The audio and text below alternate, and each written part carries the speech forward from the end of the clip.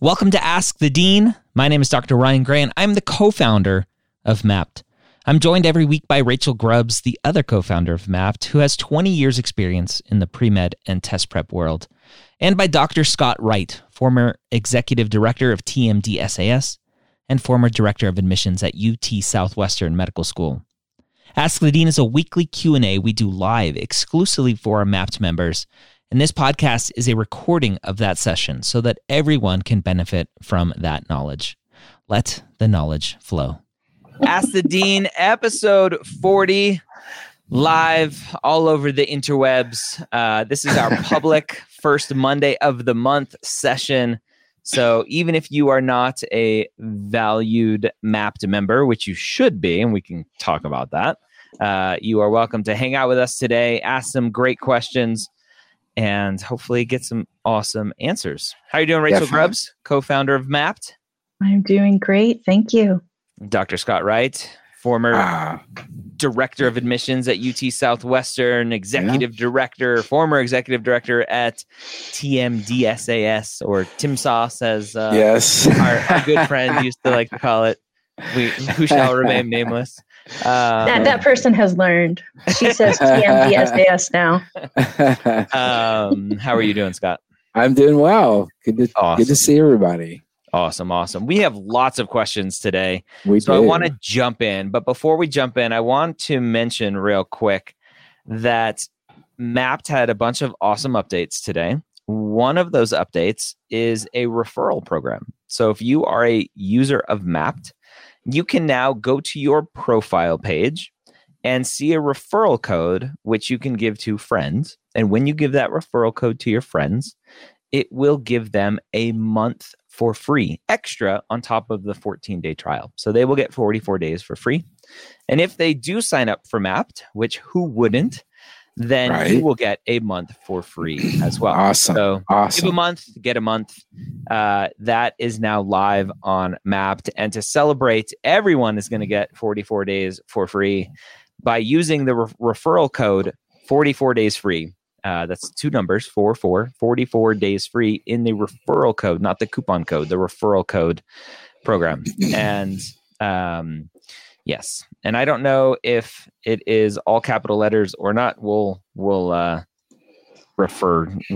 figure that out as we go. Oh yeah, it is. It's all caps. That jives. It is live in the system. So with that said, 44 days free, all caps.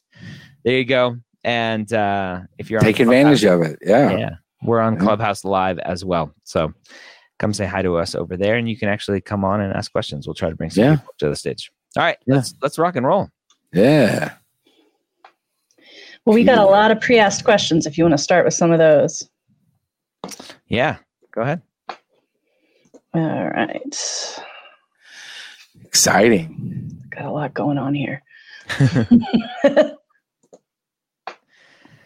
All right. Do I really need a committee letter? Which is better, more letters from physicians who know me or the committee letter? Oh, this is the common question, the conundrum. Yep. Scott, what do you think? So my personal opinion is if your school does a committee letter, you need to do the committee letter.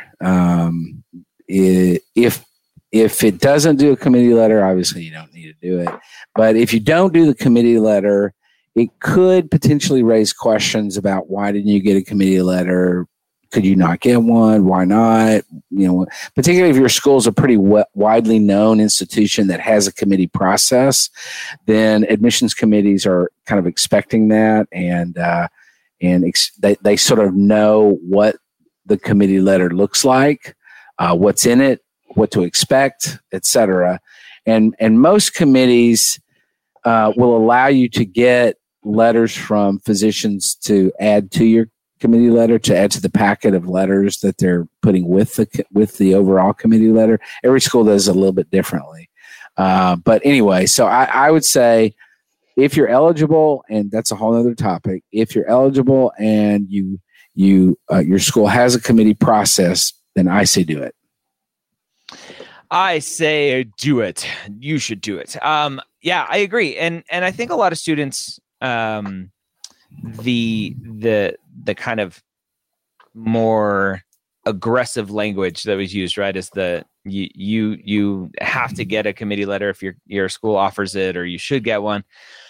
There are lots of reasons not to get one. You don't want one is not necessarily a good reason to get one. You should do everything possible to get one. If you've listened to me for a long time, you know my distaste of the committee letters. But if your school offers one, you should get one unless you have good reasons that you're not getting it, because you're going to have to potentially answer to that. Now, the way that the question was asked gives me some insight that the student probably doesn't understand the process well enough right now, because they said more letters from physicians who know me or the committee letter. And so remember that every medical school has their own requirements in terms of letters of recommendations. Right. So even if you don't want the committee letter, let's throw that out the window. You still need to go to each medical school that you're planning on applying to and look at what their required letters are. Yeah. And get those letters. Yep. So, and the other thing I would say about that question is that the questioner said more physician letters, more letters from physicians who know me. Well, the last thing you really want is 10 physicians letters. That's way over the top. Yeah. I would say,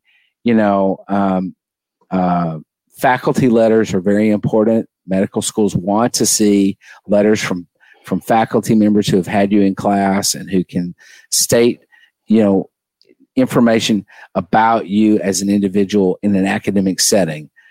I've seen lots of physician letters before, and often the physician letters don't address that at all. All they say is, oh, she's so nice and she's going to do really well with patients and she shows up on time. And those are important things, but they don't say anything about your academic abilities, your intellectual skills and prowess, et cetera. So, faculty letters are important.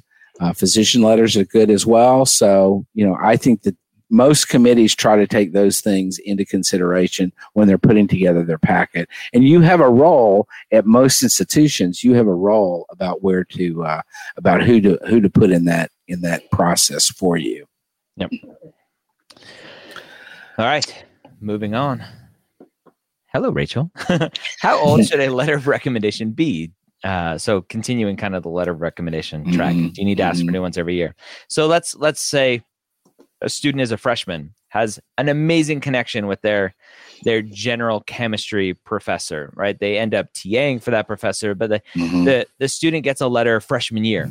Is that appropriate? Or the kind of the follow-up question is, if a student needs to reapply, do I need new letters?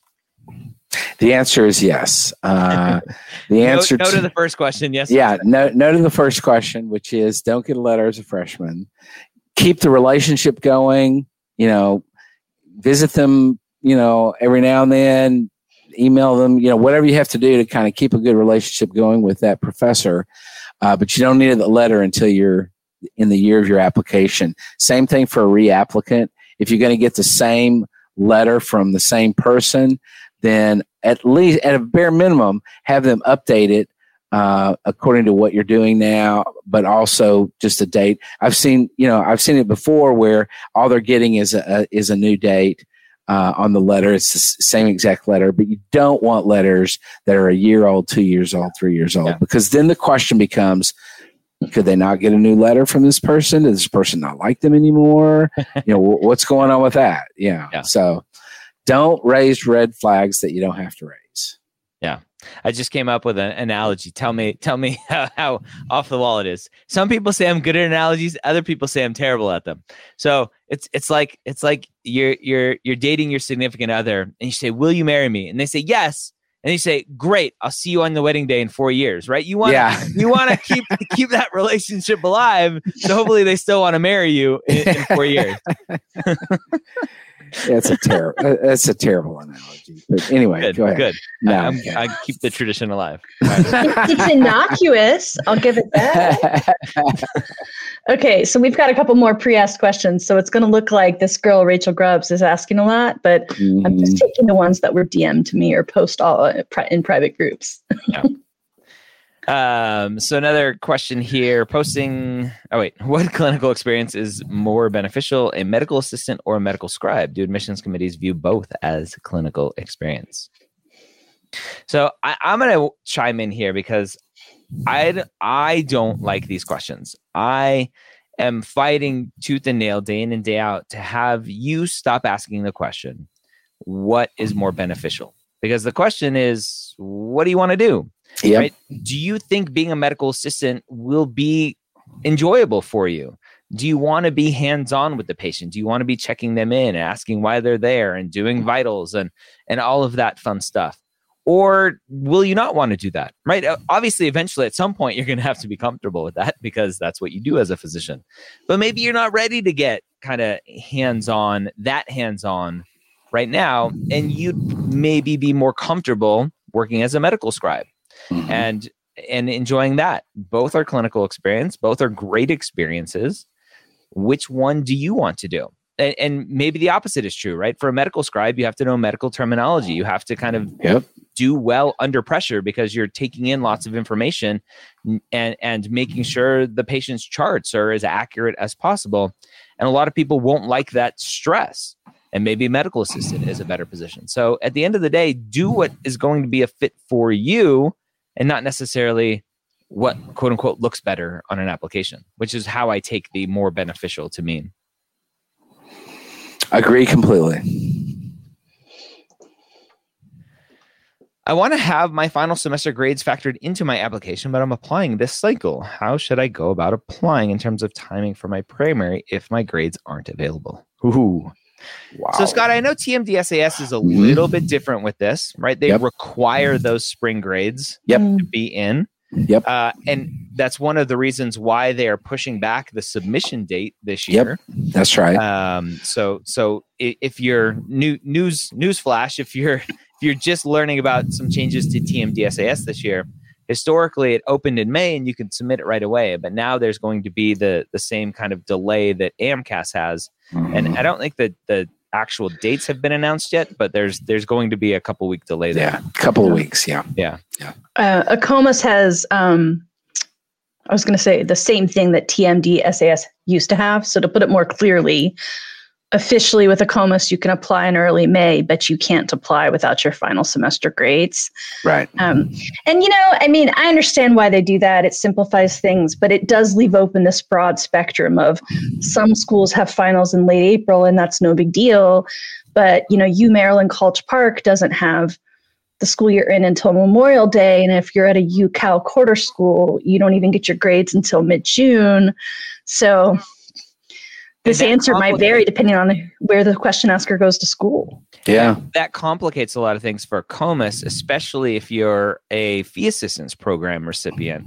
Because with the FAP for COMAS, if you get it, you have to submit your application within 14 days. And so there's this game that you have to play of when are my grades going to come out? When am I going to be ready to submit? When should I submit my application for FAP? All trying to figure all of that out. And so I don't know why they have that 14-day limit on there. It complicates things way too much. Yeah. Well, that's liaison. Yeah. Or I guess, I don't know. Anyway, I shouldn't say that. Yeah. I don't know.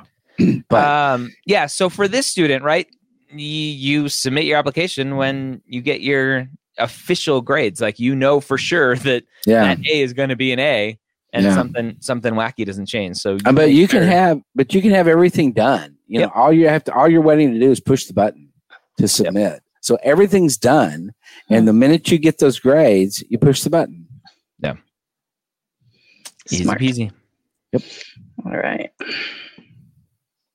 For do-it-yourself post-bac to enhance GPA, should I take both grad and undergrad upper level science classes? Does it matter if I mix it? So I think this depends a little bit on where the student is going to school. And my opinion is I like to see undergraduate classes, upper level undergraduate science classes, because I think those are more readily understandable to admissions committees. They work with them all the time, day in, day out. They know what an A in a upper level, immunology class means. They know what an A or a B in an upper level micro, course means. Graduate courses are a little bit different, and it depends again on the institution because the grading is different in graduate school often, and it's just a different dynamic. And in the medical schools, that GPA is going to go into the graduate. That course is going to go into the graduate GPA as opposed to a post-bac undergraduate GPA, which is really what you're wanting to do. So I think you want to stick with upper level undergraduate science classes. That's been my experience. I think it's a safer, more conservative route to go. So that's my opinion. Yeah. I think as always, there's kind of what's ideal, and it seems like historically ideal is undergraduate coursework. But if you have to do graduate coursework for one reason or another, as in a master's program, whether that's because of financial aid or whatever that is, right, that's right. That's your story, and some schools may not like it, and that's okay. Other schools will be okay with it.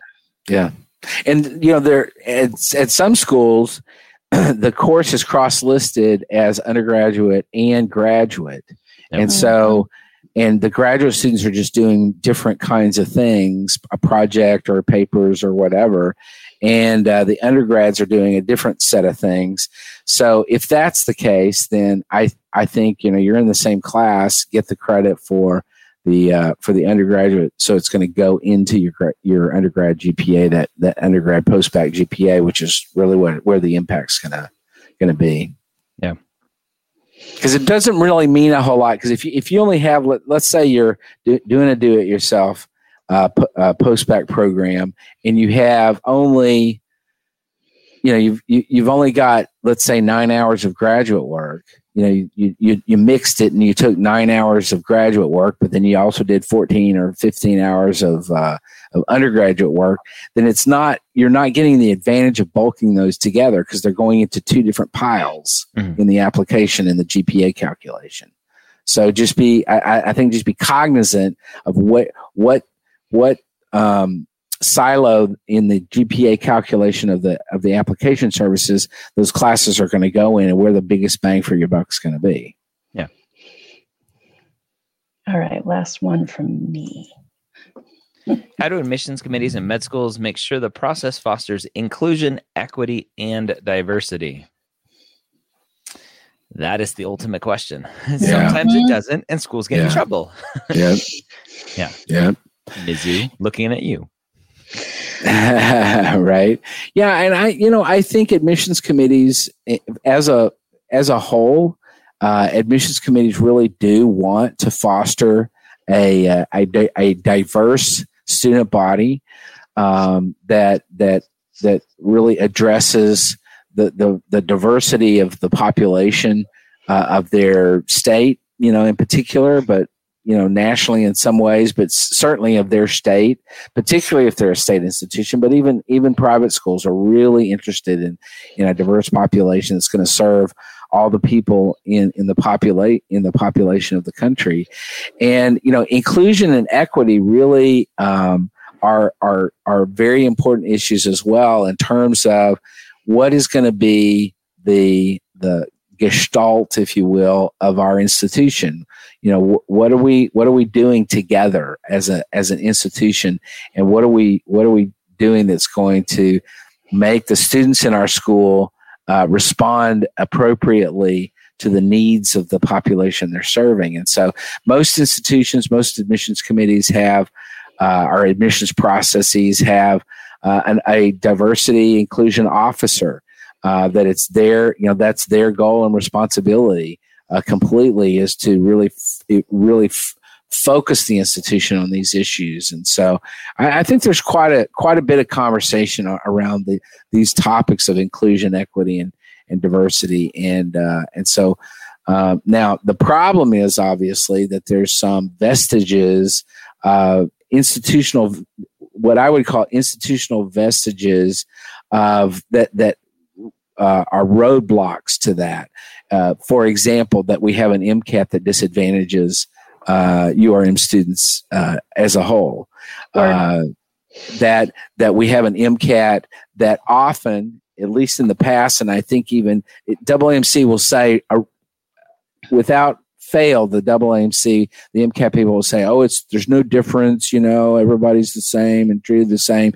But we recognized when I was the director of admissions at Southwestern that women typically performed differently than men. Now, we would bring that up to admissions committee, to the AAMC all the time, and they deny it out, completely. But we recognize it in a functional way. And so what I'm trying to say here is that there are sort of institutional vestiges across the country that really work against that. And so it really does take an effort of the admissions committee to recognize that and to have a process that accommodates those things and to the benefit of diversity in the class, inclusion in the curriculum, et cetera. Yeah. Ryan, do we have any question askers on Clubhouse? So if you're on Clubhouse right now, we're recording live on YouTube and Facebook, but we're here on Clubhouse as well, answering questions. So if you're on Clubhouse and you want to raise your hand and come on and speak to myself, Dr. Scott Wright, former director of admissions at UT Southwestern, as well as Dr. Rachel Grubbs. Rachel Grubbs, our MCAT expert and absolutely a co-founder of MAPT. You can raise your hand here in Clubhouse and come on and ask a question. So we'll answer some more questions that are submitted through Facebook and YouTube. And again, if you're on Clubhouse and you want to ask a question, raise your hand. We'll bring you up. All right. So what are the indicators that will prompt you to recommend a community college postbac over a 4-year college and vice versa? I graduated from a non-U.S. Canadian college in a non-science major with a 2.99. So I'm gonna kind of rephrase this and wonder what's going on here. So put that back up, Rachel, please. So the student said, I graduated from a non-US/Canadian. So I'm assuming that means non-Canadian college as well. If that's where they graduated from, the student has a lot of work to do. Yeah. So I wouldn't necessarily call that a postbac, although I guess technically it is, right? Just kind of in terms of what we normally talk about. So normally, right, the general rule of thumb is 90 credit hours from a U.S. institution. Schools want to see if you've graduated overseas. At that point, you might as well get your degree. So the student is going to likely have to get a degree here in the States and take all those prereqs, because 90 credit hours is probably more than a community college can handle. There's probably not that many courses you can take. Right. I agree with that completely. I think it's a little vague in terms of what the student means in terms of non-U.S. Canadian college. So I'm a little confused about that. But assuming that you're right, Ryan, I agree with you that you might as well go ahead and get a degree. And I would say if that's the case, and if that's the plan, then starting off at a community college would be fine. Yep. And taking care of a lot of the lower level stuff, and then transition over to a 4-year institution to do the upper level stuff. It would be fine. Yep. All right. Good luck, friend. Yeah. I love that. I mean, I don't know if that's the person's name. Real name. Victory War. I don't know. Probably not. I like the name Victory, though. Anyway, cool. Go ahead. Yeah. The pandemic kind of messed up my shadowing plan. Welcome to the club. I thought by now that hospitals would allow shadowing by now. However, that looks to not be the case in Minnesota. And what do you think admissions will view a low amount of clinical experience? How do you think they're going to view low clinical experience? Wow, we talk about this every week, don't we? Every week. We got it. I mean, everybody's in the same boat. So, I would say you do what you can do. You look and you see what's available, and you do e-shadowing, e-shadowing.com, and you try to get what you can, and then you put your app out there and see what happens, because there are going to be people out there in a variety of positions. There are going to be some people out there who started shadowing when they were a freshman in college. And so they've got, a couple of years of shadowing or clinical experiences and stuff that they've been doing all along. And then you got people who, for whatever reason, waited. And I'm not using that in a negative sense. Maybe they just have come to the conclusion recently that they want to do med school. And so there's a variety of reasons why that may be the case. But I think, all you can do is put your application out there, and the admissions committees are going to do, what they're going to do to try to figure out your particular commitment to medicine and your understanding of what you're getting into, which is really the main parts of why they want to see clinical experiences. Yeah. eShadowing.com. eShadowing.com. Tonight we have a rheumatologist. Oh, nice. think. I used to think that meant he was a rumor. It spread rumors all the time. This isn't a question, but Dolly wrote, "Thank you for doing this," and I just want to say, thank you, welcome. Dolly. Thanks for saying thanks. That's really sweet. Right. So we have a question on Clubhouse. I'm gonna bring up Brianna here. Nice. Hello, Brianna. Hello. Thank you so much for allowing me to come up and speak. I am a non-traditional student. I'm currently a clinical research coordinator with about 10 years of experience in research. I graduated from undergrad with a psychology pre-med as a psychology pre-med major in 2013. And I went to pursue a master's in biology and biomedical science. Graduated 2 years ago, and I'm currently working, as I said before, as a clinical research coordinator, just trying to figure out how I can remain competitive to apply this cycle. I graduated with a 3.7 from my master's program and a 3.12 in undergrad, and just trying to make sure that MCAT-wise, not so good. I took it a total of 3 times, twice in undergrad actually, with the old exam when it was the 3-digit score. It was around the 500 range. And then now I took it again about 3 years ago and scored about a 15, I believe it was. Attempting to try it again this time around now that I have a master's under my belt with more experience in bedside manners in research, working at the hospital, and just trying to make sure that I'm competitive for this time around. Yeah. So I want to clarify the MCAT. So the 3-digit score is the new exam. So the old 2-digit score you didn't do so hot on, but the new 3-digit MCAT around a 500, you said? Correct. Sorry about that. Yes, I had it switched around. Yes, That's correct. That's okay. Okay. It sounds like you're relatively competitive now. Obviously, a higher MCAT score is going to help you. Okay. Great master's degree. What's your master's in? Biology and biomedical science. Yeah, that's right. So you have a hard sciences master's degree or master's GPA with 3.7. That's great. An MCAT score, a better MCAT score will always help. Are you planning on retaking the MCAT? Yes, so I'm planning to take it in May 15th to be exact. And I'm hoping that it'll be a lot better this time around, because it gives me anxiety a little bit, because it's like everything's weighted on that score. But I'm hoping for better results this time around. Yeah. Okay. Yeah, I would say I agree. It depends a little bit on where you're applying, but are you applying MD and DO as well? Yes, I'm considering both. Keeping my options open. Yeah, good. Agreed. Yeah, I think doing it right. Yeah, go for it. Awesome. That feels so good to hear, because I'm like, oh my gosh, it's just been a long road, and I understand that it's not a sprint, it is a marathon. But this is my passion. It's really about educating people through research.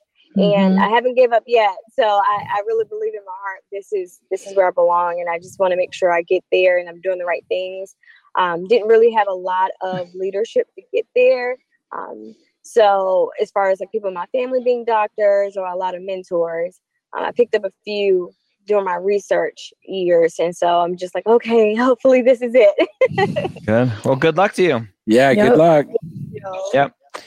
And Sarah, I see you with your hand up. I'll bring you up in 1 minute. So let's go ahead and answer another question here from the interwebs. Okay, we've got, how do you navigate an unranked wait list versus a ranked wait list as a current applicant? Oh, what? I don't understand that question. Nope.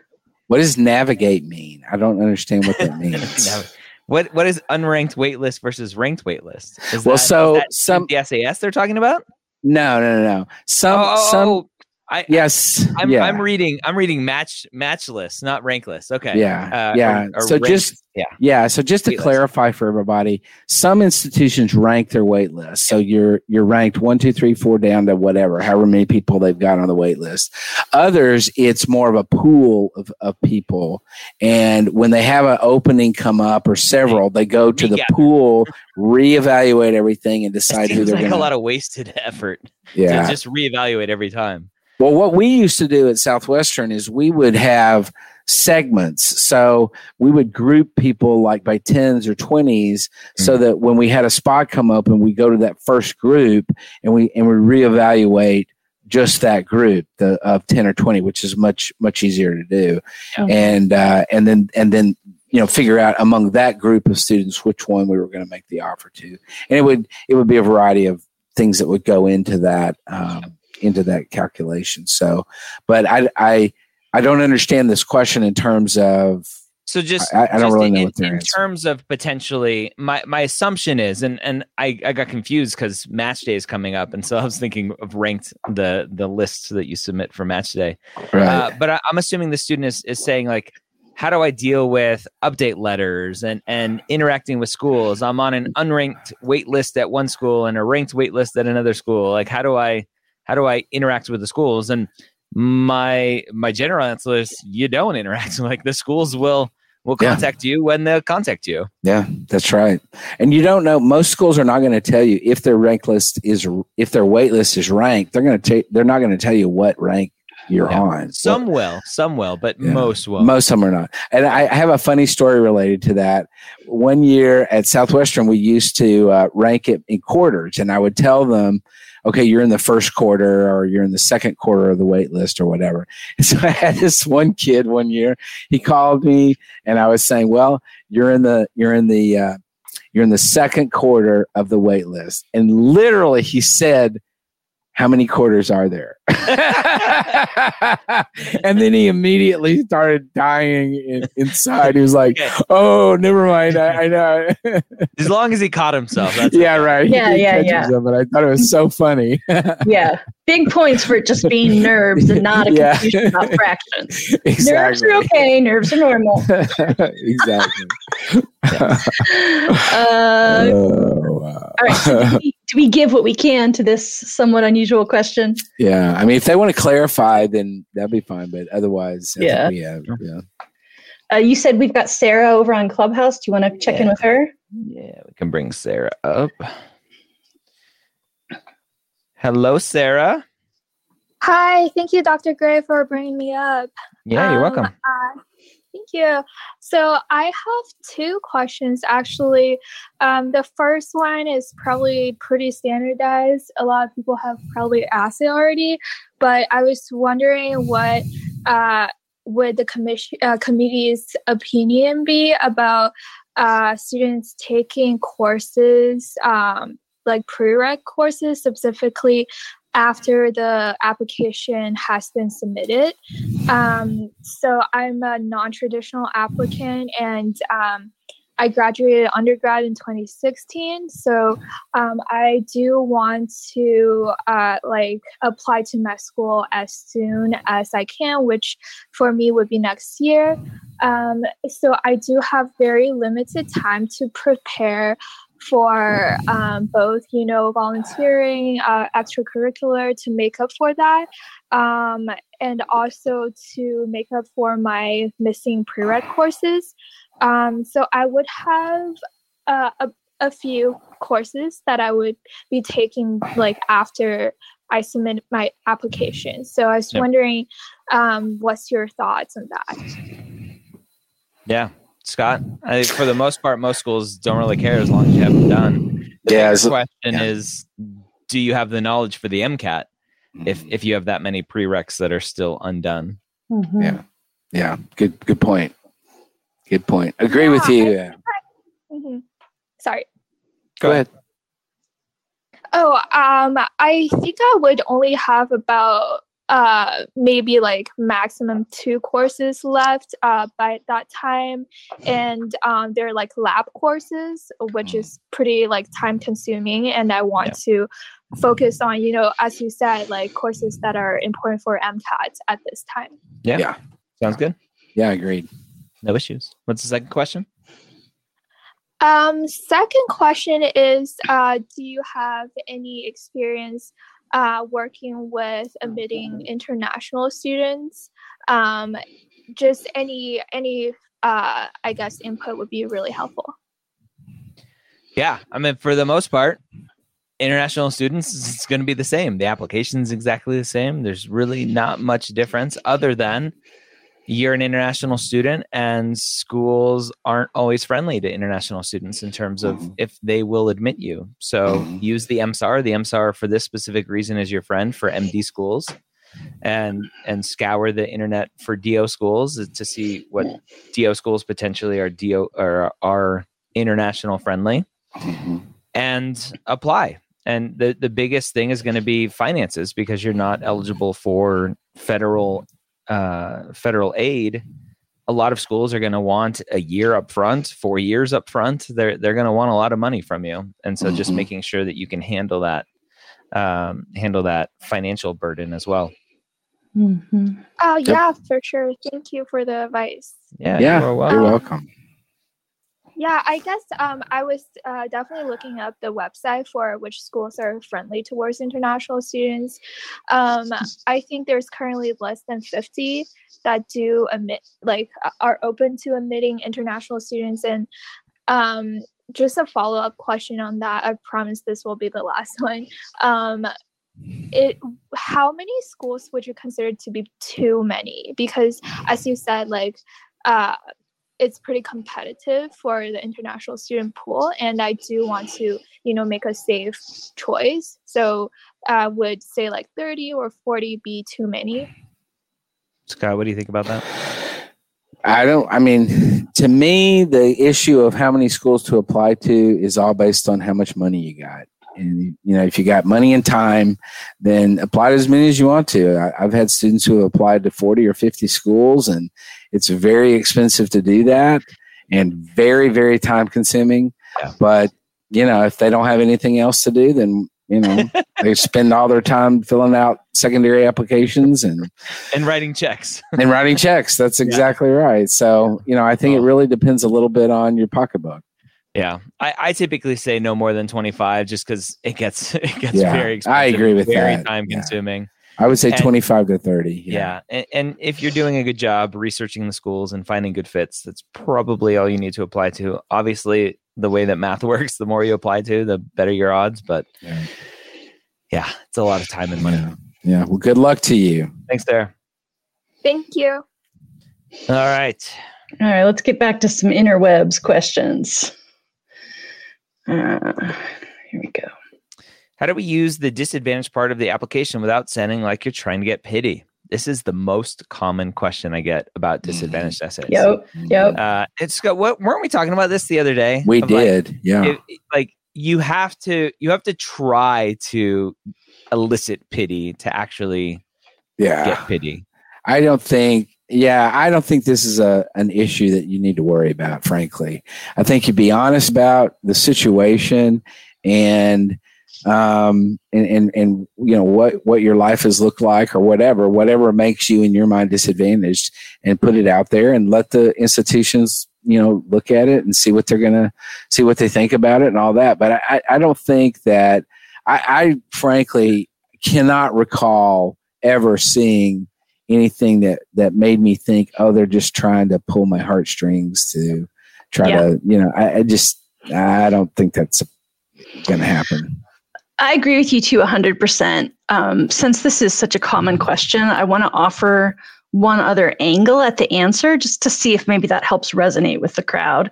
So one rule of thumb I have for any essay, especially for med admissions where you want to be professional but not necessarily super, super formal, is say it to a friend, right? Just talk to someone you know about it, and maybe even do that in front of Google Voice with the Google Voice to text on so that it's transcribing as you talk. And you're still going to have to clean it up some, but that's going to help ensure if it's the kind of thing you would say to someone's face, then it's probably okay to write.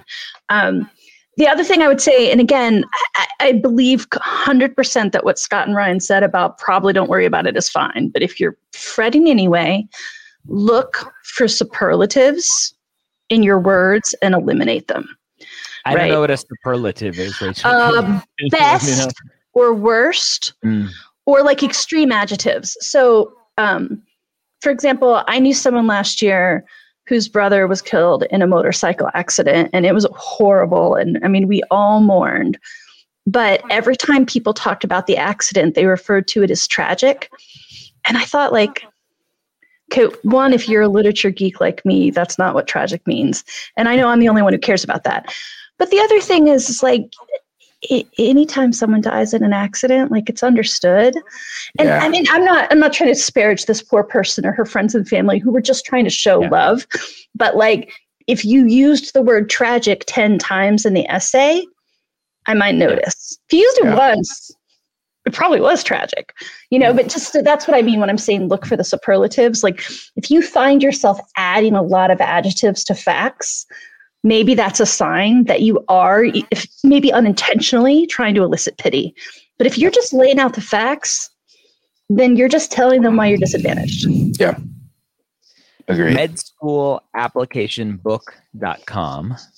Medschoolapplicationbook.com. My next book is coming out just in time for this application cycle. It's cutting it very close, unfortunately. But if you go to medschoolapplicationbook.com, you can sign up to be on the wait list. And I do have some examples of disadvantaged essays in there as well. All right. What's next? Yeah. Let's do... If a student happens to have completed a non-SMP research-focused MS degree with a 4.0 GPA but a below-average undergrad GPA 3.5 upward trend, is a postbac still necessary? No. Yeah, I agree. No. Easy peasy. 4.0. Good job. Yep. And that upward trend helps too. Is inpatient phlebotomy a good clinical experience? Oh, yuck. Blech. If you hate needles, it's a really right. Yep. Interacting with patients. Oh yeah, absolutely. Just good be kind. Yeah. Be gentle. And be good at hurt me on accident while they're learning. If you leave bruises, then I don't know. And be prepared to. It's excellent. Excellent experience. Vasovagal. Yeah. Did we already have this earlier tonight? No, we had virtual shadowing, not virtual scribe. Yeah. How do you feel about virtual scribe positions? So it's not a new thing, but a lot of students are talking about it now with COVID in terms of scribing positions. So I feel, and this is just me personally, I feel that virtual scribe positions are going to be less liked by admissions committees because in-person scribe positions are still a thing. Yeah. Now, there are obviously risks if you have health issues, if you live with loved ones who have health issues, then you obviously don't want to expose them. But virtual scribe positions are an alternative potentially, but I have a feeling medical schools aren't going to like it as much. Yeah, I agree with that. I think it depends on timing. Right now, sometimes virtual is about all you can do. Depends a little bit on where you're located in the hospital or the clinic or whatever. But if that's all you can do, then you do it, and you're going to learn a lot. But in years to come, as the pandemic eases, then I agree that I think the admissions committees are not going to be as favorable toward virtual anything, virtual shadowing, virtual whatever, as they are real in-person, meaningful contact. Yep. All right. Let's keep rocking. Would virtual shadowing count as shadowing? Yes, it does. Not every school will like it. Some schools will do it. I've been talking to a lot of schools. Some schools like it, some schools don't. But put it on your application. Yeah, I agree with that. Now, seeing as we're talking to the FBI, I won't swear to that, but not conference. Just list it under shadowing. That's fine. Right. Most of the experience I've gotten is clinical, and it seems difficult to ask doctors to take time out of their busy day to sit down to talk to me for shadowing. How would you ask that question? So shadowing isn't, hey, doctor, sit down and talk to me. That is more job interviewing. I think it has a different, more technical term. Shadowing is they're doing their job, not taking time out of their busy day. They're actually working, and you're just following along, trying to keep up like a little puppy. Yep. Like a shadow, hence shadowing. Like a shadow. Exactly. Yep. So you just got to ask. And yeah, some physicians don't like it, but this question is all fear and uncertainty, and just ask the questions. Physicians know the drill. They know the process.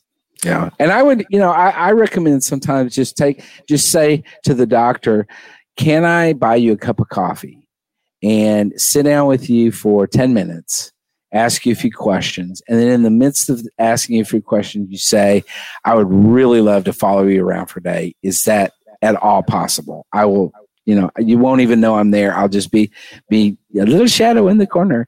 And, but yeah. Yep.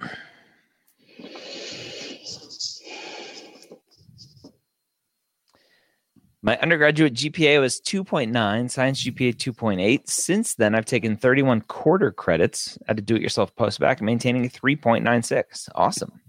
I'm thinking of taking more classes. Would you recommend more classes?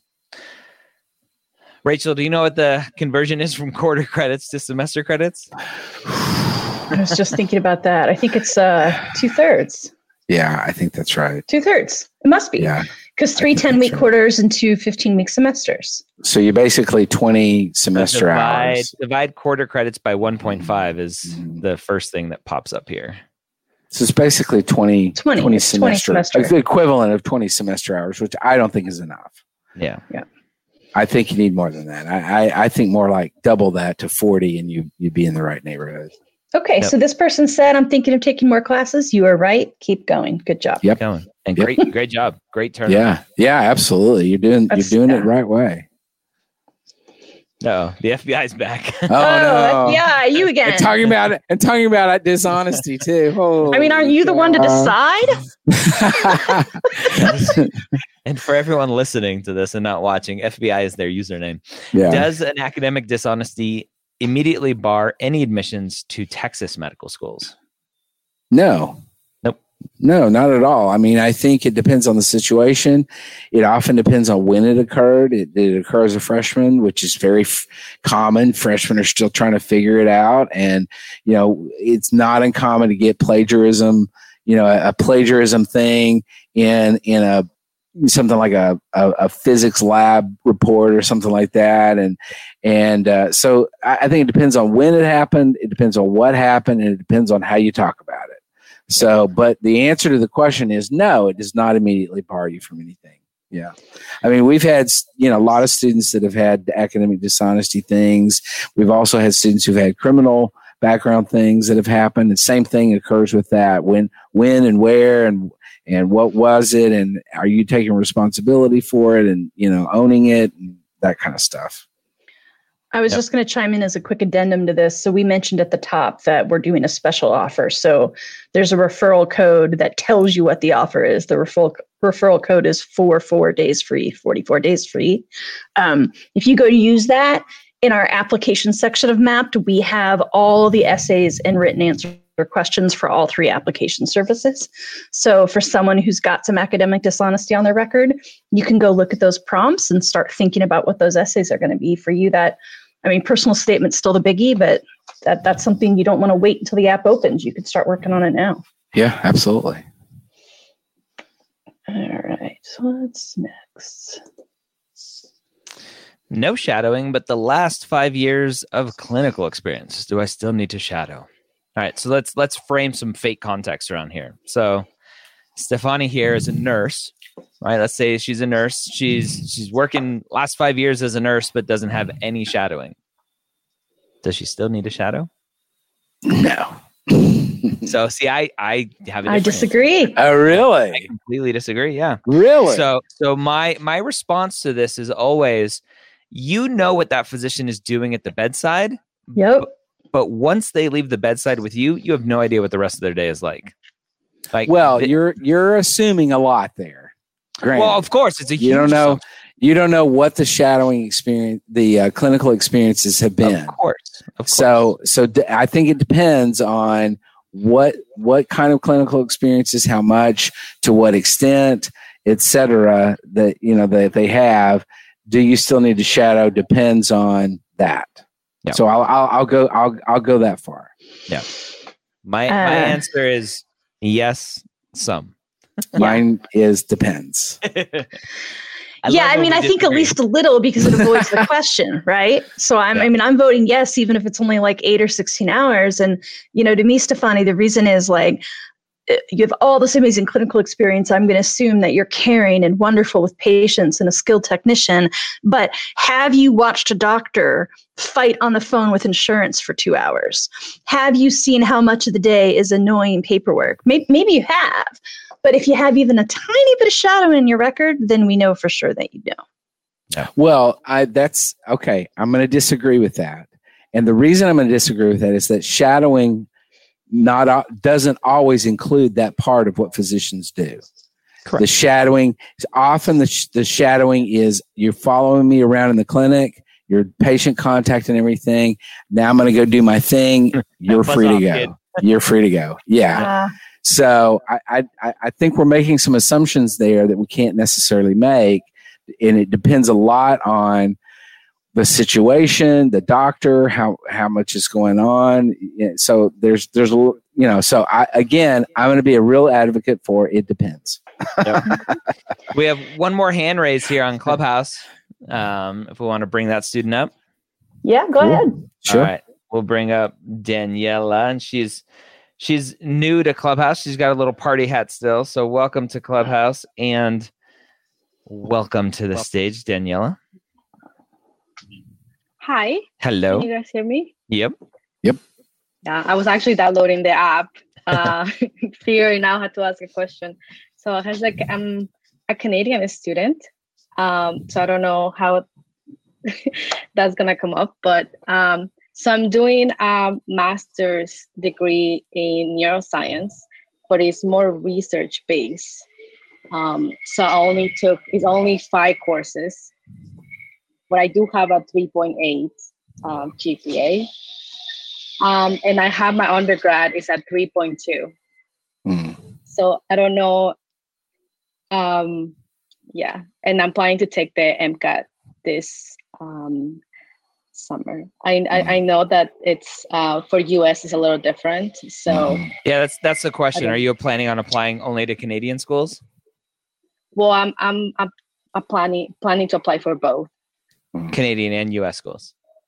Yeah. Okay. And DO schools. And DO. Okay. Yeah, and I have learned it's just very hard to find advice in Canadian schools. Yeah. Yeah. Canadian schools, it's super competitive, right? Because there's not a lot of schools, and there's lots of students who want to go to medical school in Canada, and the stats are ridiculously high compared to US schools. And it's hard. Where do you think is your biggest biggest weakness in your application? My GPA. But your master's GPA you said was good. What's your master's GPA? Only 5 courses. Only 5 courses. It's a 3 point. Yeah. Because it's research based. Yeah. And there are in Canada, like post-bac isn't necessarily a thing, right? So a lot of students in Canada, as far as I know, go back and just get a second degree, and that's their post-bac. Exactly.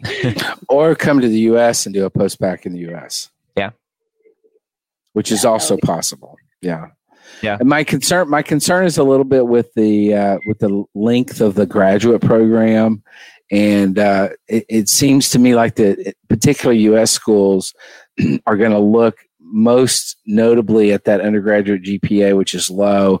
So I would say pulling in a post-bac program. You might look at some post-bac programs around the country in the U.S. and see if there's not one that might fit your needs. Mm-hmm. Yeah. Are you willing to come to the U.S. for a post-bac program? Yeah. Well, my dad lives in the U.S. So okay. He's in Arizona. Oh, there you go. Okay. Yeah.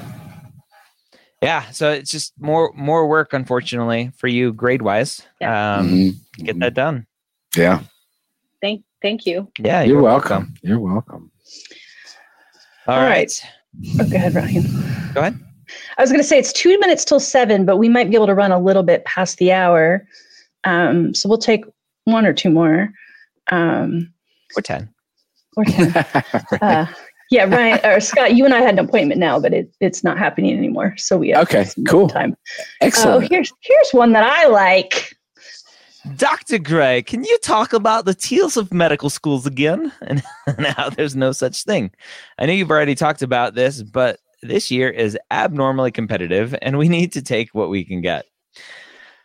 Oh, it's funny. I was actually going to record. I talked about this last week for Application Academy, my group coaching, and I was going to record a podcast about tiers of medical schools. So in my mind, tiers of medical schools is made up pre-med BS. Yep. Every medical school in the U.S., besides Florida State, just kidding, Florida State. I'm so ashamed. Every medical school in this country, will prepare you to be an amazing physician. You are the one that puts in the hard work. Now, with that said, there are obviously great prestigious universities who have really big names and have been there for a long time. Harvard, WashU, NYU, Columbia, right? Those are great schools. We all know about them.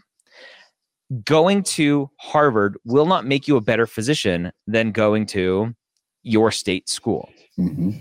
Okay? That is where I talk about tiers of medical schools.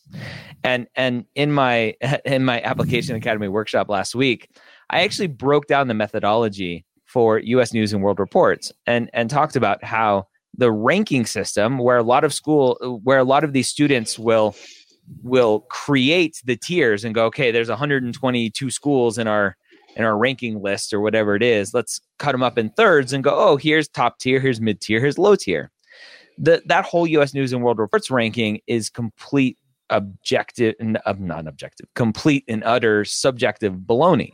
Yeah. It's all a popularity contest based on who your friends are. And there's really no good data, no objective data to support any of it, system. Right? Yeah, that's right. It's all BS. That's all you need to know. The other thing I would like to point out about this, just a little bit about this question, is the questioner says, "I know we've already talked about this, but this year is abnormally competitive." I don't agree with that. No. Number one, this year we don't know what this year is going to bring, but to say it's abnormally competitive is a misnomer. I don't agree with that. I think it's always competitive. The applications are getting greater, and they will continue to get greater. And so it's going to be more competitive because of that, because of the numbers of how many applicants there are. But I don't think this year is going to be abnormally competitive. I think the competitiveness is growing, and it's going to continue to grow. Yep. Well, and I think there was a lot of talk in the summer about more applications than usual, but the last I saw, fewer of them had been verified. So starting an application and actually applying, not the same statistic. Yep. But yeah, it goes up a little bit every year. Yeah. So I'm going to share my screen for 2 seconds, just to show this. Here's another analogy for you. I always give the analogy of a professional football team, right? We know for those of you who like college sports, obviously I'm a big Florida football fan. We know that like there are really good programs in this country, right? University of Florida is good. I'll give University of Texas is pretty good too there for Scott. So we know they're quote unquote top tier football programs.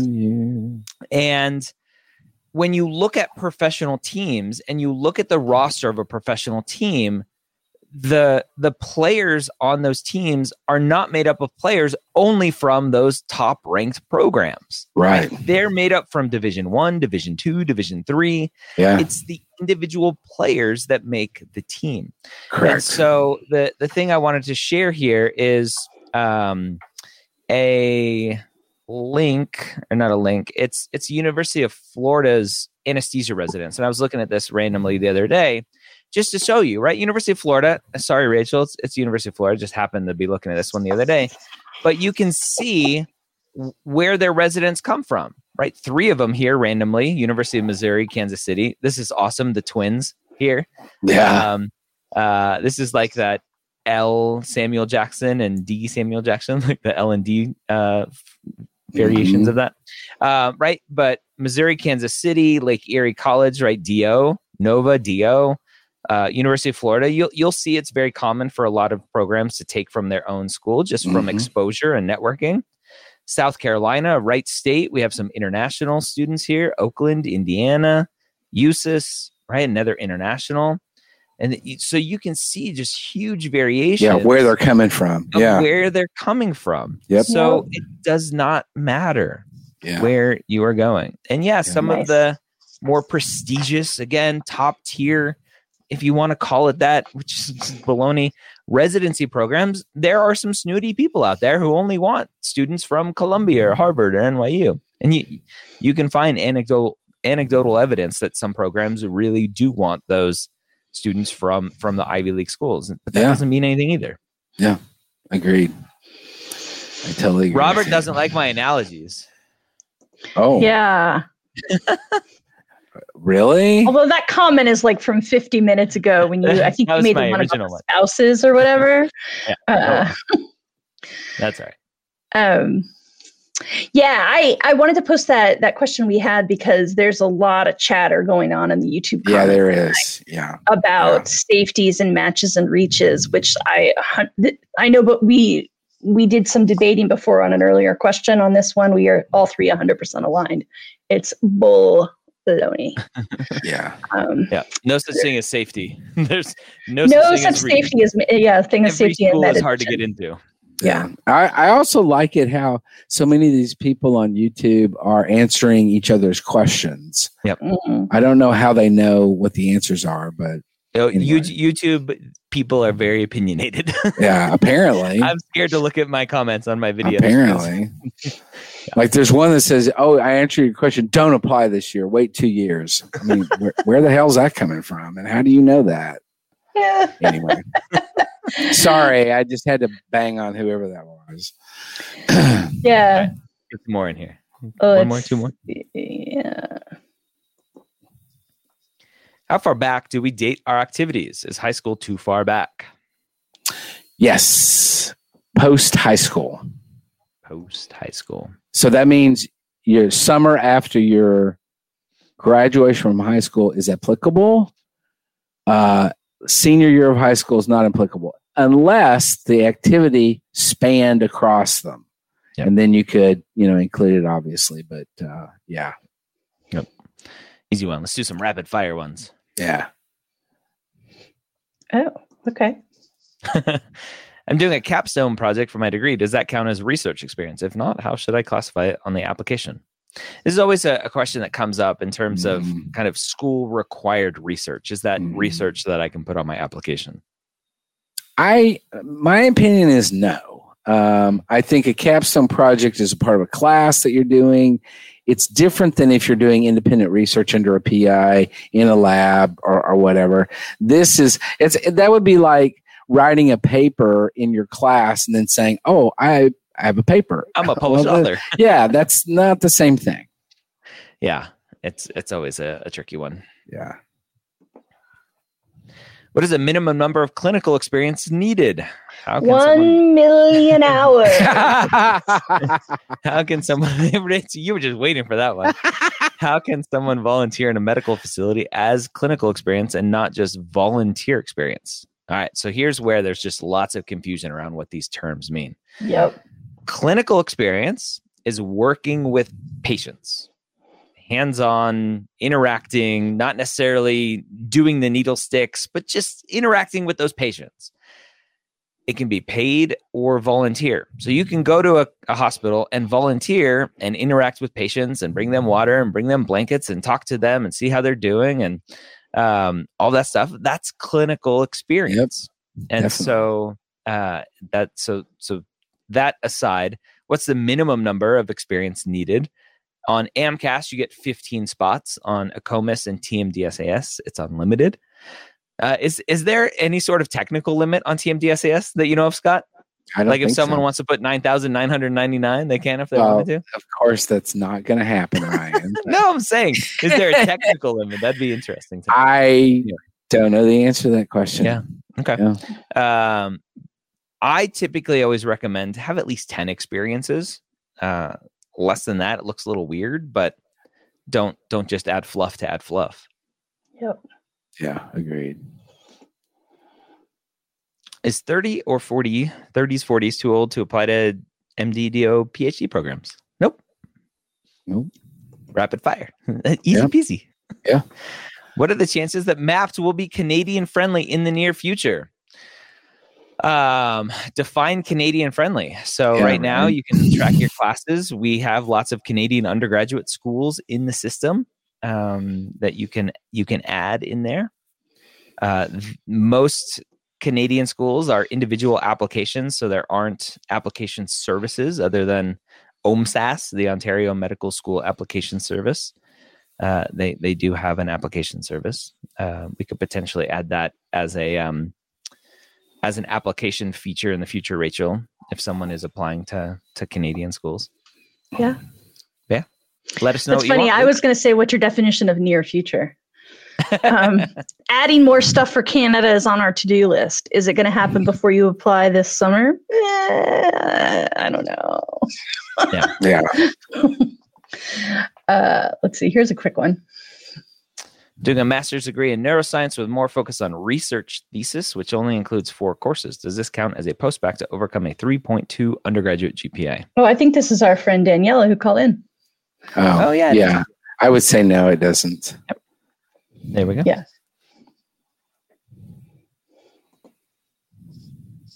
I know that this might depend on the medical schools, but in your opinion, do letters of recommendations from computer science and biomedical informatics professors count as science LORs?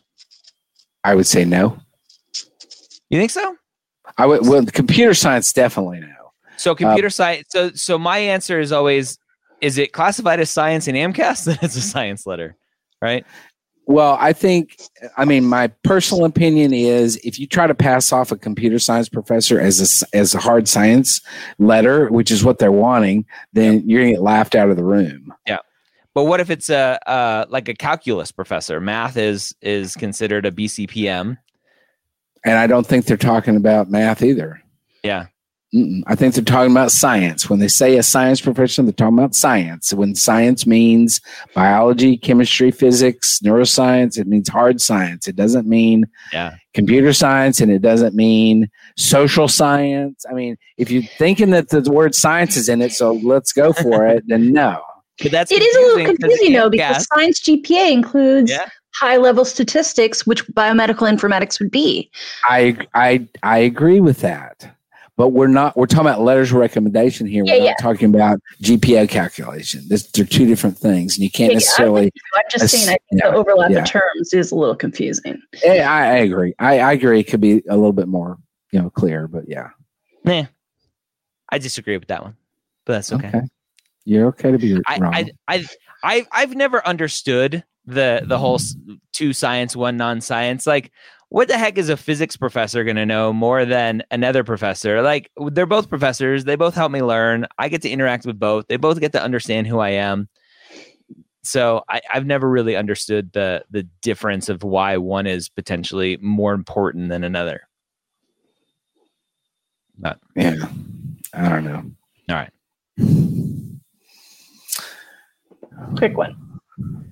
I plan on taking chemistry 2 over the summer due to some circumstances. I wanted to know, how do medical schools view taking prereqs over the summer? This is another huge pre-med myth that just is perpetuated day in and day out on Student Doctor Network and on Reddit, that medical schools don't like it if you take prereqs during the summer. It's bullshit. Yeah, take your class, do well, and nobody will care. Yeah, I agree. What I will say is I sometimes have students say to me when they're prepping for the MCAT, I took it in the summer and it was super compressed, and even though I got an A, I don't remember anything from it. To which I say, it is on all of you, no matter the format of any class you take, to be thinking about if you're going to need that information again in a later course or on the MCAT. But that's not a reason not to take it in the summer. Yep. Just keep it in mind. All right, one more. Yeah, I lost track again, though. Darn it, where was I? Wow, there's a couple of people on this YouTube. I'll just mention this again. There's a couple of people on this YouTube that keep commenting and stuff. We should just hire them. They apparently know everything. Scott, you ignore them.